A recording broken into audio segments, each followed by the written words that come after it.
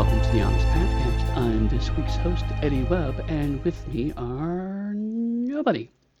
Nobody at all. It's just me. I have seized control of the airwaves. I have taken over the Pathcast, so it's all in my hands. It's only me, only I can have it. Well, the reason why I'm doing this actually is because it's been a while since I've done a design diary. And, well, of course, it's always awesome to talk to my colleagues and go over a wide variety of topics, some of which may even involve Onyx Path. Um, when these design diaries, at least for me, it's honestly sometimes just easier for me to kind of just put it all out there, right? Because I mean, we could set up so that, like Dixie or Matthew or Danielle are feeding me questions so I can talk about the thing. And we have done that sometimes. But uh, with these, I like to kind of talk a bit more about kind of where my head is at on a project. And so it's on topic in the sense it's all going to be about one design idea. But it allows me also room to kind of ramble and go in different places my mind falls because design is a messy process. It's not something that's clean and easy at times. Each project is a little different in their own way. So let me start by saying I'm going to talk about Threats and Curse today, which is another a Pugmire book coming out, the next big Pugmire book coming out. Uh, but before I get into that, to kind of finish my earlier thought, see, already I'm kind of rambling and bouncing around. Uh, Threads and Curves is actually a good example of a project that doesn't quite fit into any mold. I personally feel, or at least my experience has been, that every project is a little different. We have processes at Onyx Path. I have certainly helped to create and implement many of them, so I'm deeply aware of the processes that we have available to us. But the idea of ideal process that they should be flexible, that they should bend to the needs of the project. The project shouldn't necessarily bend to the needs of the process. Uh, um, in truth, it's a little column A, a little column B, right? Like we can't say, well, this project needs 75 million pieces of art, so we just need to bend the process to make them happen. So I mean, there's outer limits to both of those, and also we can't say, well, this project really needs something, but it's mildly inconvenient for us to change our process, so absolutely everything must bend to what we needed to do from a process perspective. The reality is kind of in the middle ground, right? There's not always a clear path, but Threats and Curs is, I think, a slightly better illustration of a little more kind of outre process. At least, again, for me, this is the first time I've done a project like this. So let's back up. Talk about. I keep mentioning Threats and Curse. What is that? For many of you, this may be the first time you've actually even heard those words. They don't know what that means. So let me give you a little bit of a history and break it down. Threats and Curse is for Realms of Pugmire, and it is basically it's a collection of enemies. It's a monster book, to use the vernacular, a manual of monsters, if you will. And so basically, it's just a big old collection of antagonists to throw into your game. And interestingly, this is something that I kind of wanted to do in first edition, right? It was something that I had on mind. Rich and I had kind of idly talked about, and I think a couple of people on this path had also kind of had mentioned it at one point because it's such a classic, clean idea of a book. Here's just a big old book with a bunch of things to fight in it. It's an easy sell. It's the reason why it's a classic is because they are generally perennially useful if a collection of monsters is done well, a creature collection, a collection of creatures, if you will, is done well. They not only are convenient stat blocks for fight scenes, but they imply story hooks and indeed ways you can build stories around them. They provide quick drop in things when players go off script and you have to improvise. It's a lot of utility. It's frankly it's just a very useful kind of product that sometimes does really well sales wise. Sometimes people just don't see a need for it. Depends on the way you run your games. It's extremely useful for a very specific style of gameplay, or I should say, a specific collection of styles of gameplay. Because I've always felt that there's more utility than perhaps people believe. Because people who say, "Oh well, I don't tend to run combat games, so I don't need a whole bunch of things to fight." Sure, but you may need ideas for scenarios to build them around. For me, um, admittedly, a lot of my fantasy gaming has been moderately to heavily inspired by things like comic books and fantasy novels, which, when you boil them down, ultimately becomes various forms of fight scenes as moments of climax as the plot progresses.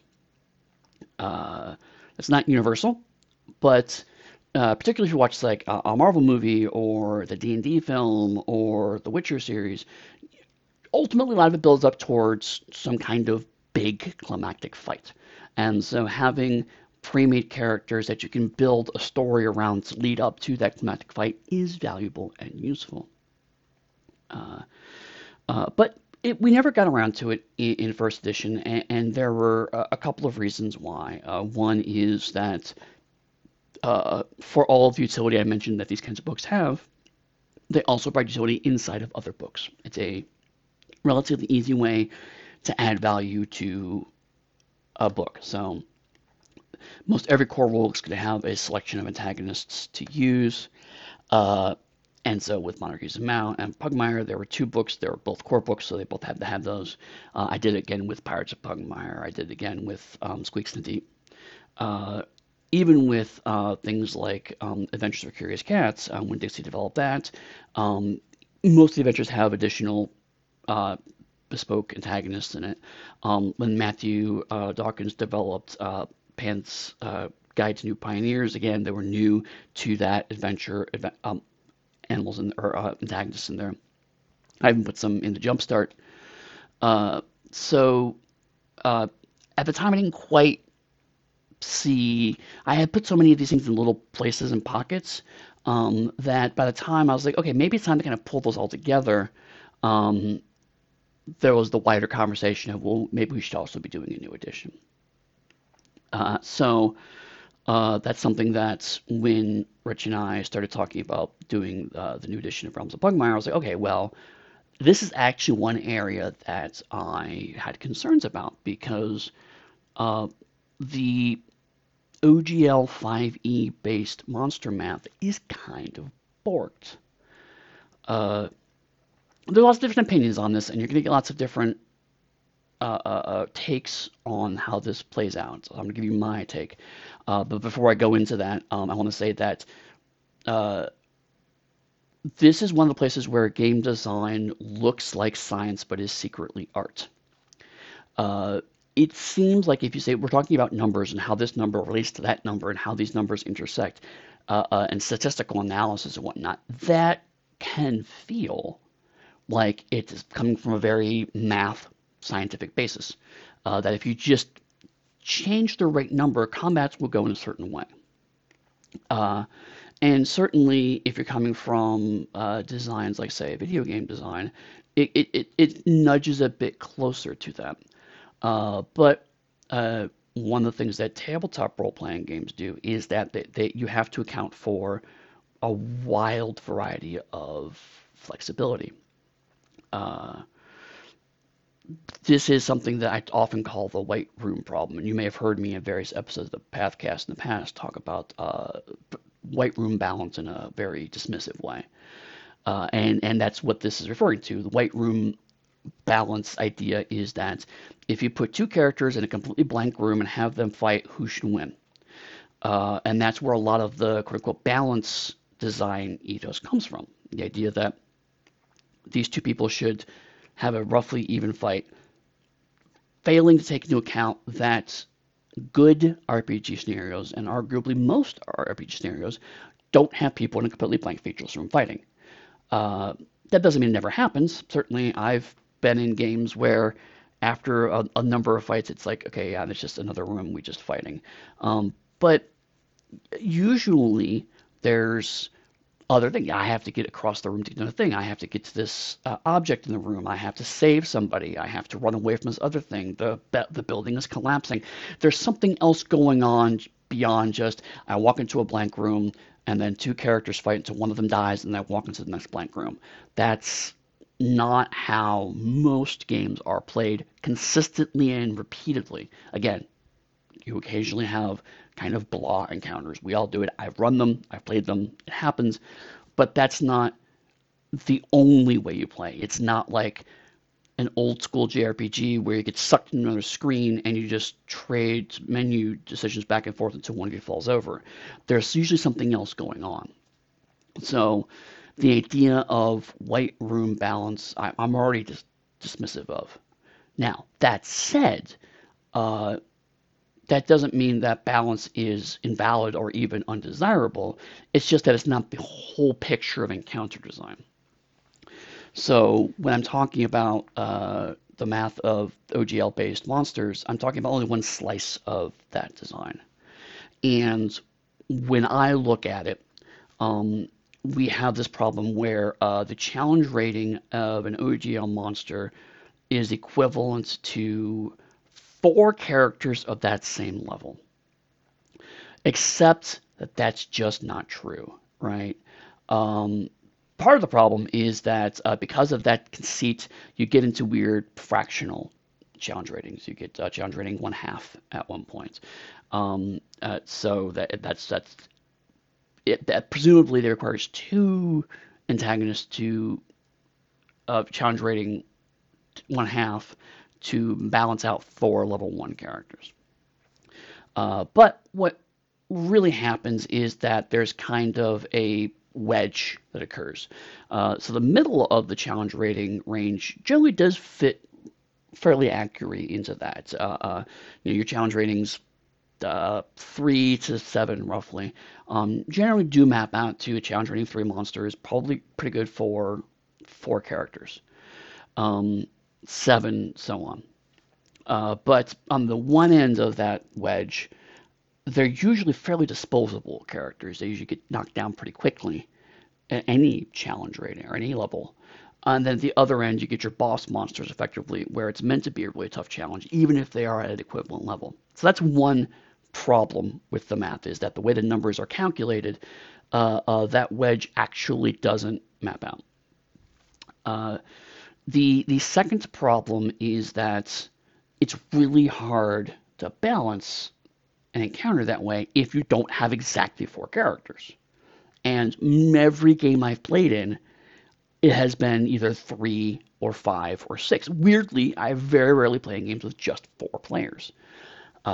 It's usually on other sides of that numbers. So if you're a game master running for 3 players or one person drops out, or if you're running 4, 5, or 6 players, and again, if balance is something that is ostensibly a key design of the system, that becomes very tricky. So what do I do if I have a challenge rating 4 monster and 5 challenge level 5 characters? You know, you start to have to do fractions and equivalents. I mean, so it's like, we're now looking at, it should be 4.3, but that's not really a real number. So you have to go to the next level, which is challenge rating 5, but that may be a little too high. Uh, and finally, there's the way that spells and attacks and hit points all scale is completely disconnected in OGL systems. So this is part of the reason why, for example, fighters, warriors, rogues generally are better at lower levels, but wizards and clerics and warlocks are better at higher level because over time they will consistently get better access to more efficient and higher levels of damage, while the other characters will not scale up as well. So, um, with all of that thing, and I've talked before about how that was one of the things I wanted to change second edition. So it didn't make sense to put out a whole bunch of monsters and then a couple of years later turn around and redo all the math. So I was like, let's hold off until the new edition. So that was one of the things I did in second edition, and I've talked about this before, but to kind of recap, for Realms of Pugmire specifically, what I did was I recalibrated challenge rating to opponent level.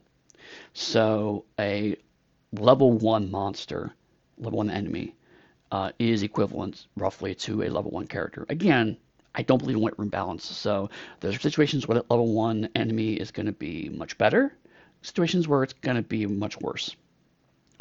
Um, and then I took some tags that I used in first edition, but I've leveraged them more heavily in this edition.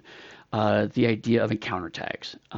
Originally, this was just minion and then legendary, which are kind of just ways to hack the characters. It's now been explicitly reframed to this is a tag to put on characters, and you can put it on any enemy. So if you want hordes of zombies that you can mow down, just give them the minion tag, adjust their mechanics accordingly, and you can wipe those guys out. If you want to have the boss zombie at the end of a mission, put a legendary tag on them, and they're going to be a much harder fight. And legendary tag is very, very, very, very roughly basically sending it back to where the challenge rating was intended to be. So it's a legendary character is going to be roughly equivalent for about 3 or 4 player characters at the same level, whereas minions, there's really no equivalent because they only have effectively 1 stamina point.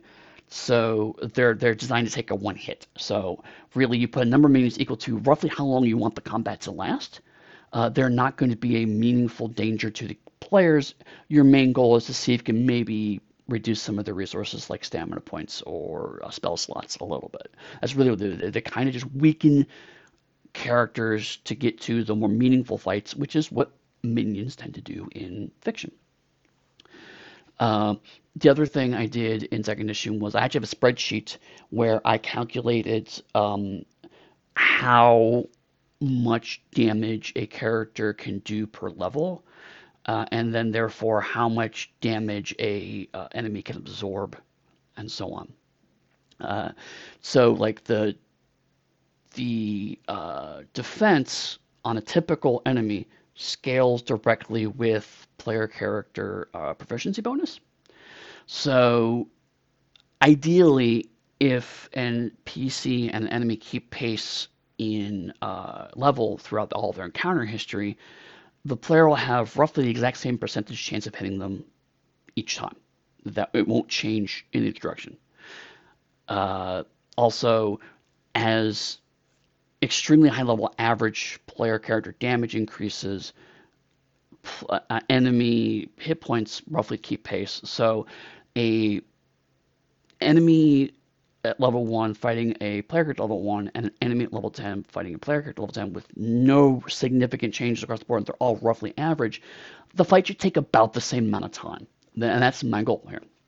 And I calculate this on the idea that player characters will hit about 75% of the time and do about 50% of their damage. So a combat round where those numbers pan out should take about 3 to 4 rounds, which feels like about as long as a fight needs to last until it stops being interesting. Again, for minions, that goes down to roughly 1 or 2 rounds. For legendary characters, that goes up to 8 or 9 rounds, 7 or 8 rounds. Because those fights are doing something different, but that's roughly how much space they should take. And again, this is all just a starting point. There's lots of variations and tweaks around this. So that was kind of the base of the math design. And so when I redid Realms of Pugmire, I asked the writer, in this case it was David Castro, to recalibrate all of the characters based on this new math. And then, of course, we had room to introduce some new enemies as well, and they did a great job of doing all of that. So when it came time to do threats and curs, in my head it was pretty straightforward. Is okay, let's figure out how book needs to be, figure out how many words each of these write-ups roughly takes, divide those numbers together to figure out how many monsters we're looking at, hire a bunch of writers to pick up X number of word count, and go. And it was not at all that simple. It was actually quite challenging. And there's lots of reasons for that. To start with, I didn't want it to be just a book of stat blocks. I wanted it to do a couple of other things. One is I wanted to have room to expand what the encounter structure looks like, particularly things like adding tags and whatnot. Um, so as when you're looking at 15-20 stat blocks, this one thing requires a certain set of rules. It makes sense to leave that bespoke. When you're spreading out over what turned out to be over 150 of them, you start to want to maybe template those and codify certain things as tags and structures because you're looking at a lot more points of data. So I wanted to make sure I had room for that. I also wanted to make sure that I had converted all of the other enemies from first edition that weren't earmarked for another book. So that way, by getting Realms of Pugmire and then Threats and Curs, you would have nearly everything from first edition converted to second edition rules. And also give me a chance to kind of update and polish those a bit more. And then finally, I wanted to make sure that there were not only implicit story tags with the monsters, but I also wanted to make sure that it was clearer what people do with them, and also make the implicit story hooks a little more explicit and offer some actual encounters using the enemies we wrote up. So that was the plan, and immediately I ran into some structural problems. So the first was I had to figure out what I was converting and how. So I poured through every single Realms of Pugmire book where enemies had stat blocks. I did not go through anything where a character was mentioned. I felt that was too deep. If I mentioned a character somewhere but never gave a stat block, I just decided I would leave that go. But particularly if it was a character in an adventure, a character in Jumpstart, or whatever, I want to make sure that those were all collected. And so there's a lot of, for example, Pirates of Pugmire stuff ends up making it in there because that's a fairly decent amount of adventure-y stuff in there. The only exceptions were I did not do that for Monarchies of Mal or Squeaks in the Deep. Squeaks in the Deep was because it just came out relatively recently, but also I have plans for rodents in the future, and same with cats. Is that we're actually in the middle of working on the Curious Cats of Mal, which is the next reinvention of the Monarchies of Mal for second edition. So I want to make sure that the things that were kind of bookmarked for them were in the spaces. The other condition I added was I did not want to touch the Cult of Laborator. I know it's a favorite. I love the Cult of Laborator too. I think a lot of people love the Cult of Laborator. But over the years, it's become a little oversaturated. Every single book has some reference to the cult.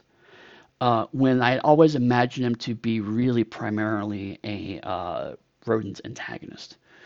I've kind of making sure that moves into that space a little more clearly now. So there's still side references, but I really, really, really pulled back heavily on them in Threats and Curs. I wanted there to be this to be we're not covering old grounds, we're doing completely new ground, not tying everything to one. Because the cult was starting to look like it was this massive organization that covered the whole world. And it's like, no, it's just a bunch of dumb rats who thinks they figured out how to do science and in fact have no clue what they're doing, right? It's kind of where the joke is running too far. So I had to kind of pull them back to reframe a bit more. So when I hired everyone to do everything, basically what we ended up doing is I had everyone pitch ideas after I allocated out the other pieces. I was like, whatever's left, just pitch me ideas. And so we had a mutual Discord, and people just threw ideas at me. I tried to put them all in one place. But that was over the course of a couple of months, and it was just a lot of things. Not everyone was paying attention to everything. I even struggled to keep track of them all at a certain point in time. And so I recognized, even when I was going into it, that I was going to have to do a certain amount of reviewing all of these, realizing that people accidentally designed into similar spaces and account for those. Um, the other one, of course, was that both the encounters and the new rules, I couldn't really solidify those until everything else was done. Turns out with the instruction, we were able to kind of, where I put all the new rules, we were able to kind of do most of that. And then I did the heavy pass to get that set up. But the encounters, we just really couldn't start until I knew which ones were going to make the final cut into the book. So it ended up being a kind of a second stage for that. But as a result, a couple things kind of popped up. So the first was that common tricks is going to become more distinct in Threats and Curse. So in every edition of Pugmire now, there's things like, okay, if they're immune to this damage, if they low light division, if they're resistant, that was all kind of in a line that were just kind of collectively called, tricks that are frequently known. That's now explicitly a category called common tricks for enemies. And so it has all the ones mentioned before: dark vision, immune, low light vision, resistant damage, weak to damage. Sense sensing is explicitly now moved into common tricks. Uh, and that's the one that acts like dark vision but uses smell instead of sight. Uh, and I felt fine with that because retroactively that has now become a trick for dogs in Realms of Pugmire. So it made sense. Okay, that's a common thing that all can do. But two other ones ended up moving to that category because they just showed up so often. One is Unflappable, which if you've owned or have read Pirates of Pugmire, that is the you're immune to gunpowder panic, or the thing that every time you hear a loud explosion, you have to make a charisma saving throw to avoid just freaking out. Because a fair number of enemies migrated from Pirates of Pugmire specifically, they inherited some of the Pirates of Pugmire rules. So Unflappable came up so often, it makes sense to, and also because it's such a simple rule, it just they're immune to this.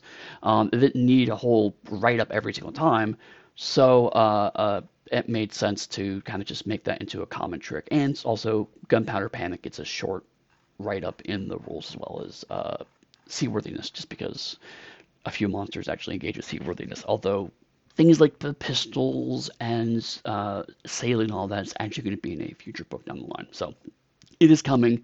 It's not here yet, but because it's a new edition, I know where things are going to go now.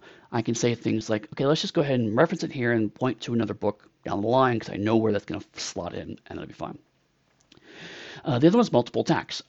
This was kind of written up alternatively as Battle Master and, Battle Frenzy and Master Battle Frenzy and things like that. And basically, it's variations on this monster. This enemy can attack, use specific attacks multiple times, or just have multiple attacks.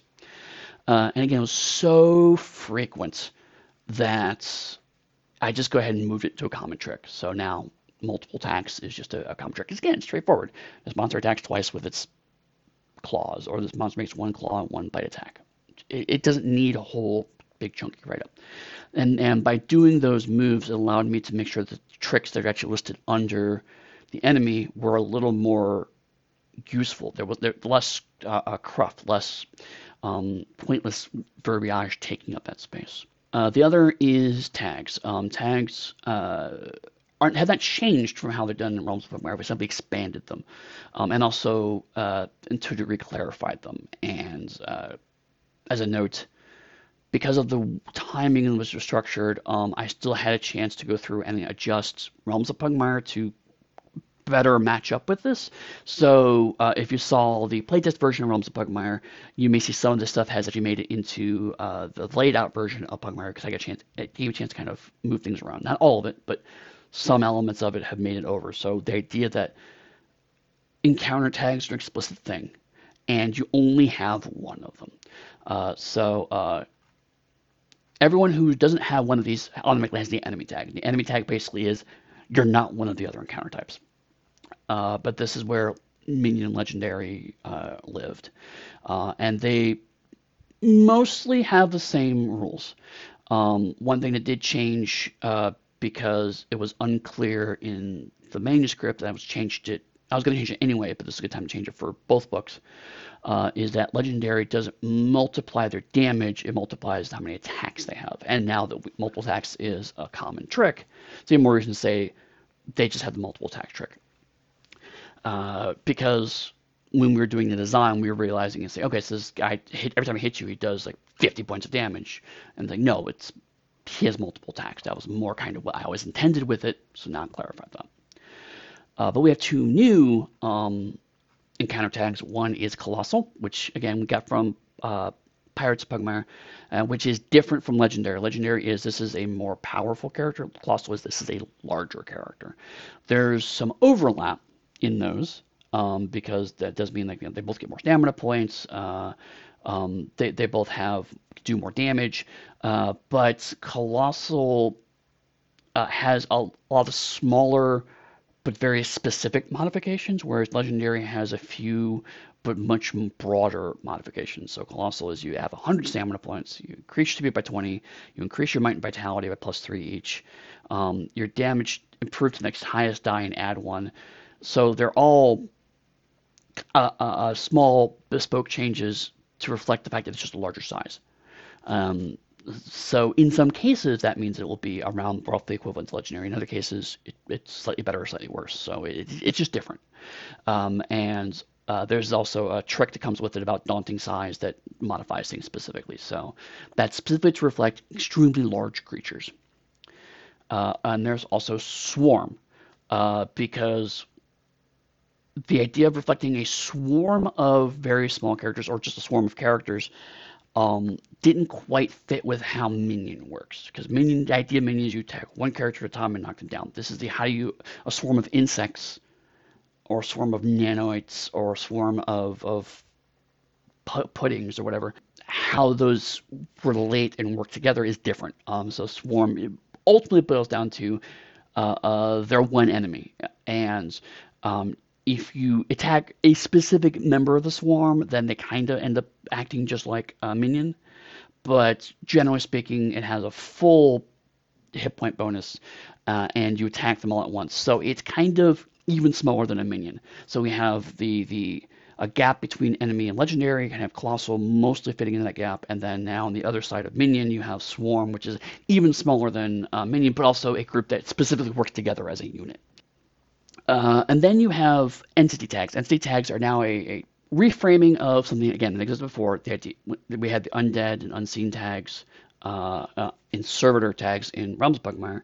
That now you can have multiple entity tags, and most entity tags have mechanics that go with them that modify the stat block. And so we have Unseen, which is actually their demons, but there's no explicit modification of stat block. The modification is there are lots of tricks and spells that hinge off the Unseen tag. So it's not baked into the stat block, it's baked into the rest of the system. Same with Undead, although they are also now weak against holy damage universally because just going through them, nearly all of them were weak to holy damage, so I just made it a part of the tag. Servitor, these are the creatures that are controlled by someone else, and so they're immune to charm, scared, and possessed. And then we have a whole bunch of new ones. So we have Amphibious, which is basically you can exist on water and land. Aquatic, which is you just live underwater. And Snarer, which is you can create webbing vines or other secretions that create difficult terrain. Just because we had a lot of things that shot webs, and so it made sense to have all of them have the same stats. And then when we talked about it, it made sense to kind of just give those all a tag because It's a slightly different enemy type. There's ethereal because there's a lot of characters who are gaseous or otherwise intangible, and so it made sense to kind of lump them all together as one category and to make it clear that across the board they're immune to blunt edge and stabbing unless it's masterwork weapons. And then there's ooze, which is kind of the halfway point with ethereal, so they're just resistant to all of those. But also because they're just oozes, they're also immune to blind conditions because they don't have eyes. And then there are a whole bunch of plants. So there's a plant as a tag because there are a lot of evil, nasty plants in Threats and Curse, which is very cool, I think. And so that's where I think it's nice when you have these server tags that you can not only categorize things well, and so you can have spells and tricks to do things like, this character can summon the plants tag, or this character has access to the plant tag.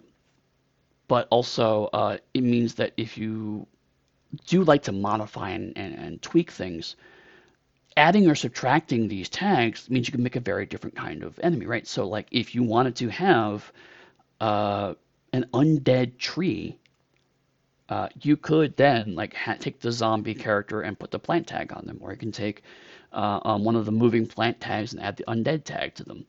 And it's relatively easy to adjust things in that way. And the rest of the system kind of works through that.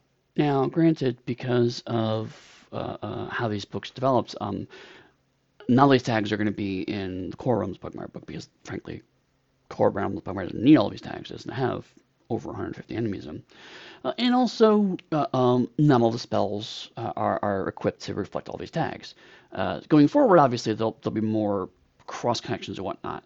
But again, the goal, the idea here is that if you are as a game master, as a guide, going, well, I feel like this character should be really effective against undead, I can just say, okay, cool, and you now have advantage against characters with the undead tag. It allows you to tweak and adjust the game very, very quickly because these tags are there to key off of and modify from. If you see a spell you think, well, it really should be effective against X tag, you can just add that on without having to handcraft those rules every single time. Yeah, aside from that, we did things like we just drowning, suffocation, gunpowder panic, seaworthiness. Those are all rules that came from Pirates of my first edition. We brought them in, tweaked them, adjusted them, made them updated to second edition. So they're all now working the way they should. And as I mentioned, there's over 150 characters here across all 10 levels. So there's enemies from level 1 to level 10. And originally the plan was, again, I was just going to have just one big book of monsters and call it a day. And it's not quite how things panned out. And there's a couple of reasons why. The first is that I intentionally did not give the writers a ton of. I gave writers a lot of direction, but I tried not to curtail their ideas too much. I basically said, here's what I don't want to see. Here's the things I needed converted, and I gave those to specific people to make sure they handled them. Here are the kinds of things that I'd like to see, but I'm open to anything. And this, again, actually ended up being kind of a problem because I think some of the writers ended up going, I don't know what else you want. And because I was being pretty freeform with it, I wasn't always able to say, well, we're running low on this. So I'd have to kind of go through and look through ideas and say, well, I guess we can use more Fae, maybe not so many plants anymore. I think we're done with spiders. So when I got the drafts in, and I kind of alluded to this before, I had to do a fair bit of compare and contrast. There were some things that were functionally identical and needed to be, and therefore one or both needed to change. There were some things that were so close that it was odd that they were not referencing each other. And again, there were categories of them where, like, okay, we have lots of plants, so now I need to rewrite those so they take care of the plant thing. But the other one is that a lot of the writers did really embrace the idea that enemies in Pugmire are not synonymous with monster. There are monsters. There are things you are there primarily to defeat through force of arms or through your cunning and skill. But that doesn't mean that that's exclusively how they are. I mean, and certainly even to the level of other fantasy games, like there are more things that you can talk to or have a conversation with or um, use your mental capacity to try to defeat. And also, there are a lot of people who wanted to do, because I said do not do the Cult of Laboratory, there are a few people who pitched other organizations. And to the point where I actually had to say, listen, there's a lot of cult of here. So the Cult of Laboratory is kind of well known, so let's try to find different ways of, on the pure name level, different ways to rename these so they stand out a little more distinctively amongst the other groups. So what I ended up doing pretty late in the game, actually, and this was something that Rich suggested, was actually breaking it into two chapters. The first chapter, which is much, much, much, much bigger, is the threats chapter. And this is basically going to be done a lot more like a classic collection of creatures. So it's a purely alphabetical listing of antagonists from A to Z, and they're presented just as are. So sometimes if there are multiple variations of them, they're clustered together.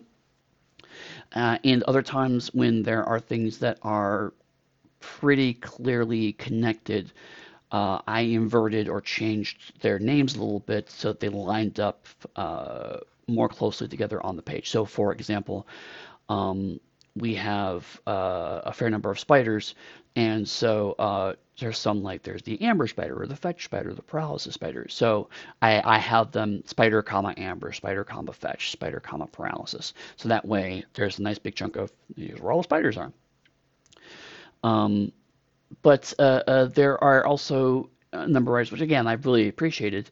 They really took the home idea that the tags allow you to do different takes on the same enemy and present a whole new way of looking at them. So here's actually a great example. Michaela Masala presented the Cerebro Station, and Cerebro Stations are basically robot crabs with brains in them, right?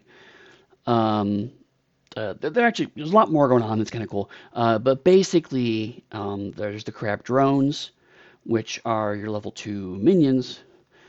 There's the Cerebro Station tank, which is your level 4 enemy. And then there's the Cerebro Station Cortex, the one that controls them all, which is your level 6 legendary character. And so that's kind of an example. There's a few of these where there are these kind of stages of here's the minion version, the enemy version, and the legendary version. Or here's the enemy version and the legendary version. Here's the minion version and the enemy version. And so those are more naturally organized underneath the header of the larger thing that there are variations on.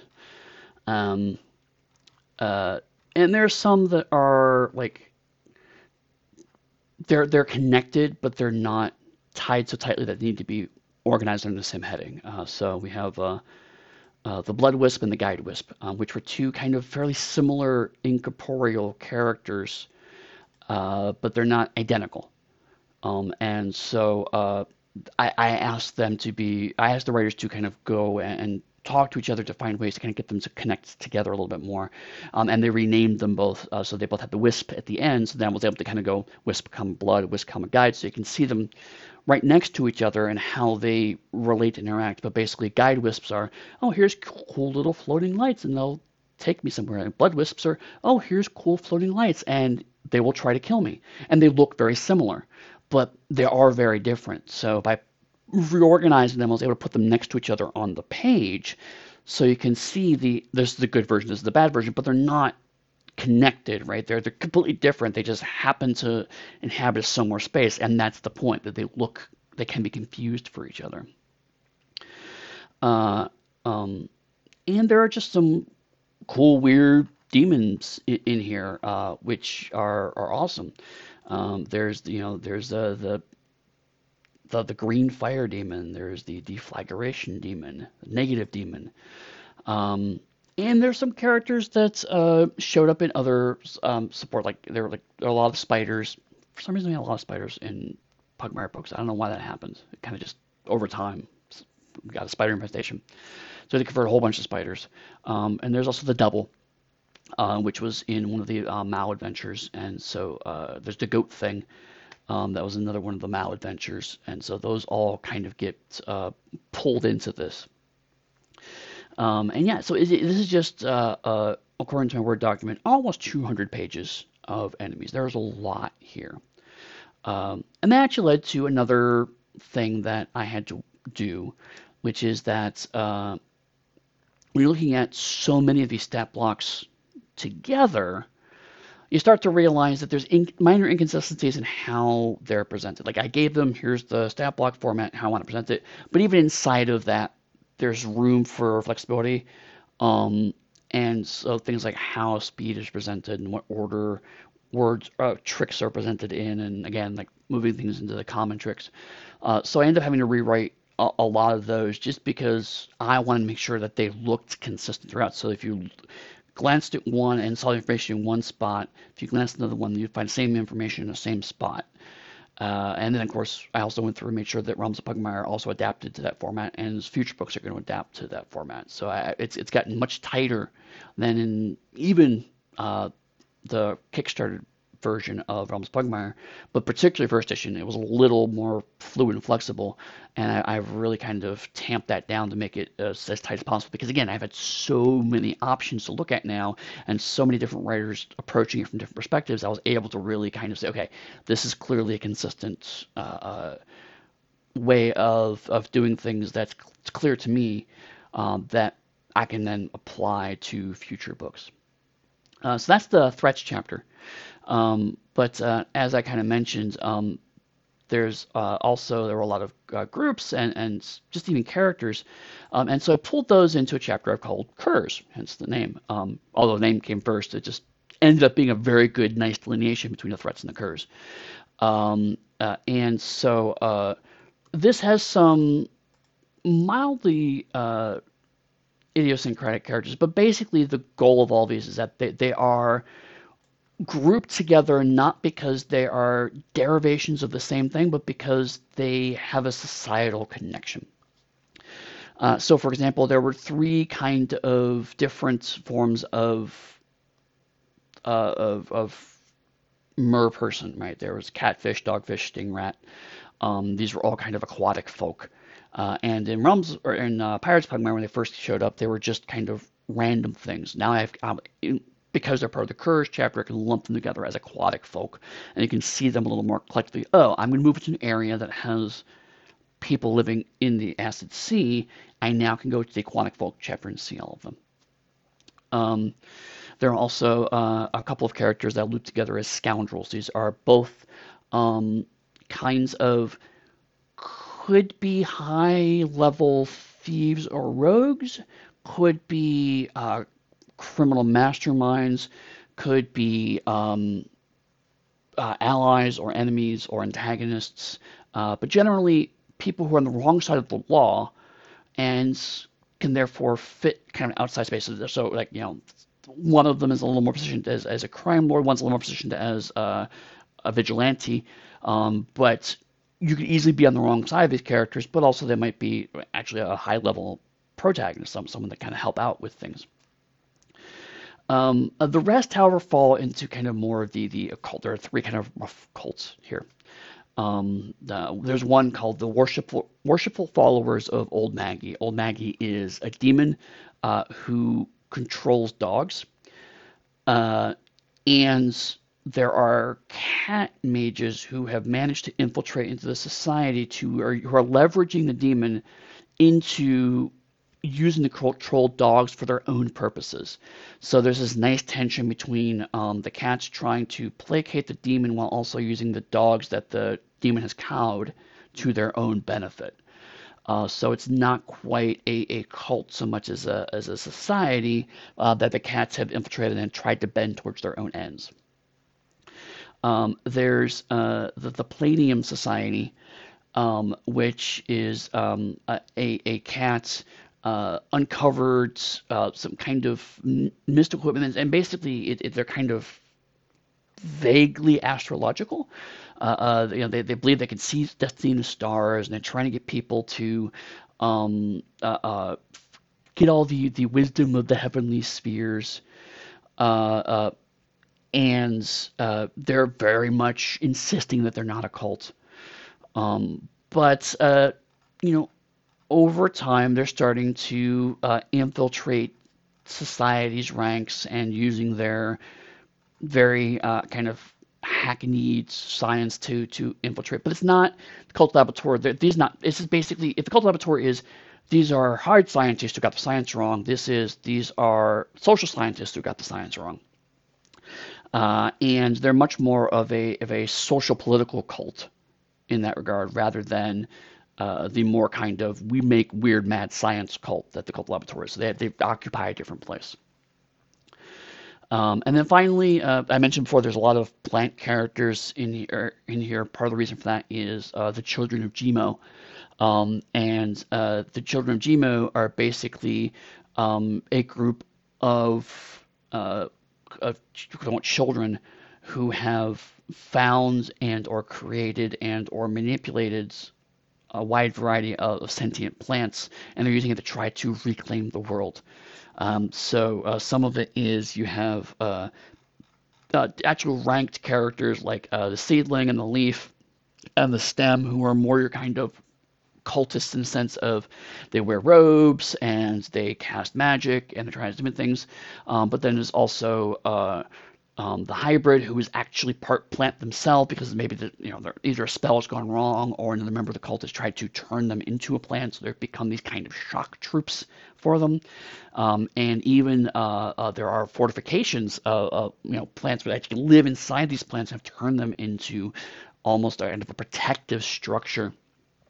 And to be honest, if you can't figure out how to tell a story about a cult of plant worshippers who are actually weaponizing plants and turning them into giant moving caves that blow people up, I really don't know how to help you, because that whole concept is fantastic. All of these things are really, really cool and just ooze concepts, but the curs category are those that have a little more kind of you need to have an adventure kind of walk up to these you build a story or an adventure around these a little more intentively, whereas the threats are ones you could theoretically kind of just drop into an existing story a little more easily. So threats are just I need something to fight, drop it in. And not all of them are fighty. There are some like the Gastro Dragon, which is this extremely powerful dragon that just wants to be friends but can't really communicate that well. So if you don't want to be friends with the Gastro Dragon, it will hurt you. But if you want to be friends with it, it could be a really powerful friend. Um, but also the Gastro Dragon's kind of thing you can just stumble across. Whereas with the Curs, these are more you need to go out and find these people, or you're building a story up around these people. So that was kind of the division I was going for between those two.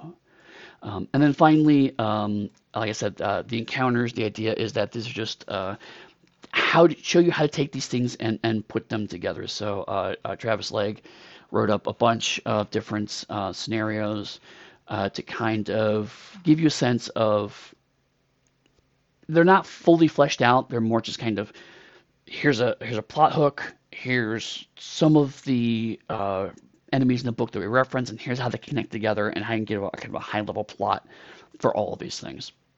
So to give people a little more adventure advice. Um, and then after we did all this, I got it all together. Again, it took a lot more crushing. I expected there would be a fair amount of reading to check the math on things, but the amount of getting things to line up and make sure they all work together, it was a lot more work than I expected. It was closer to developing the core book all over again, and I was just not prepared for that. And again, it's nothing to do with the writers. It was just a level of interconnectivity that makes the book better, but I just didn't anticipate going in. So it was a learning experience for me, and it was just a project that was very different from what I'm used to. And also because it's a different kind of project, the art doesn't work the same way. Like, a lot of our art is based around the idea that they're going to be rough chapters, and those chapters have a certain structure and a certain amount of a quarter page per page count and a half page or a full page between the chapters and whatnot. There's a certain kind of flow to these that just here are 150 enemies doesn't quite work.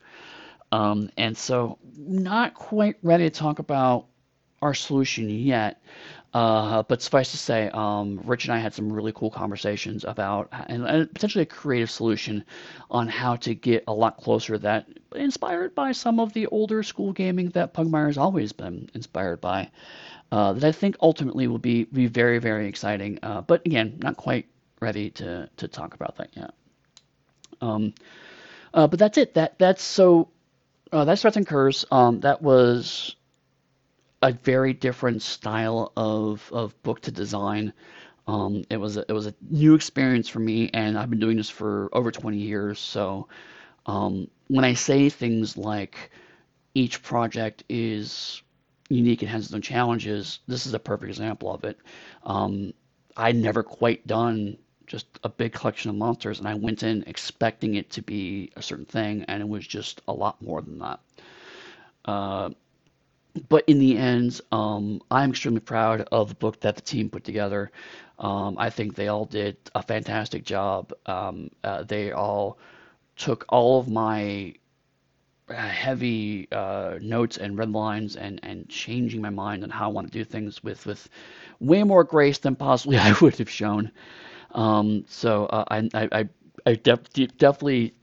appreciate the team that worked on that. And so yeah, you'll hopefully be able to get a glimpse of it in the future. I'll probably start posting up some examples from it in the coming months, or maybe you've already seen some of those, depending on when this episode airs. But suffice to say, it's a book that's going to be really fun, and it really is genuinely, I think, going to be a bit more special than just, oh, here's a bunch of monsters. It does all that. It gives you everything you want out of a book that is designed like that. But I think there's a little bit more there, and it has its special Pugmire touch that I think makes it just a little special. So I hope y'all enjoy that. And it's been cool to kind of do one of these design diaries again. So maybe I will get undo this again. Maybe I can grab Lauren Roy and we can talk over how we did Curious Cats, because that was my first, again, new to me experience, my first time directly co-developing with a developer on a book like this.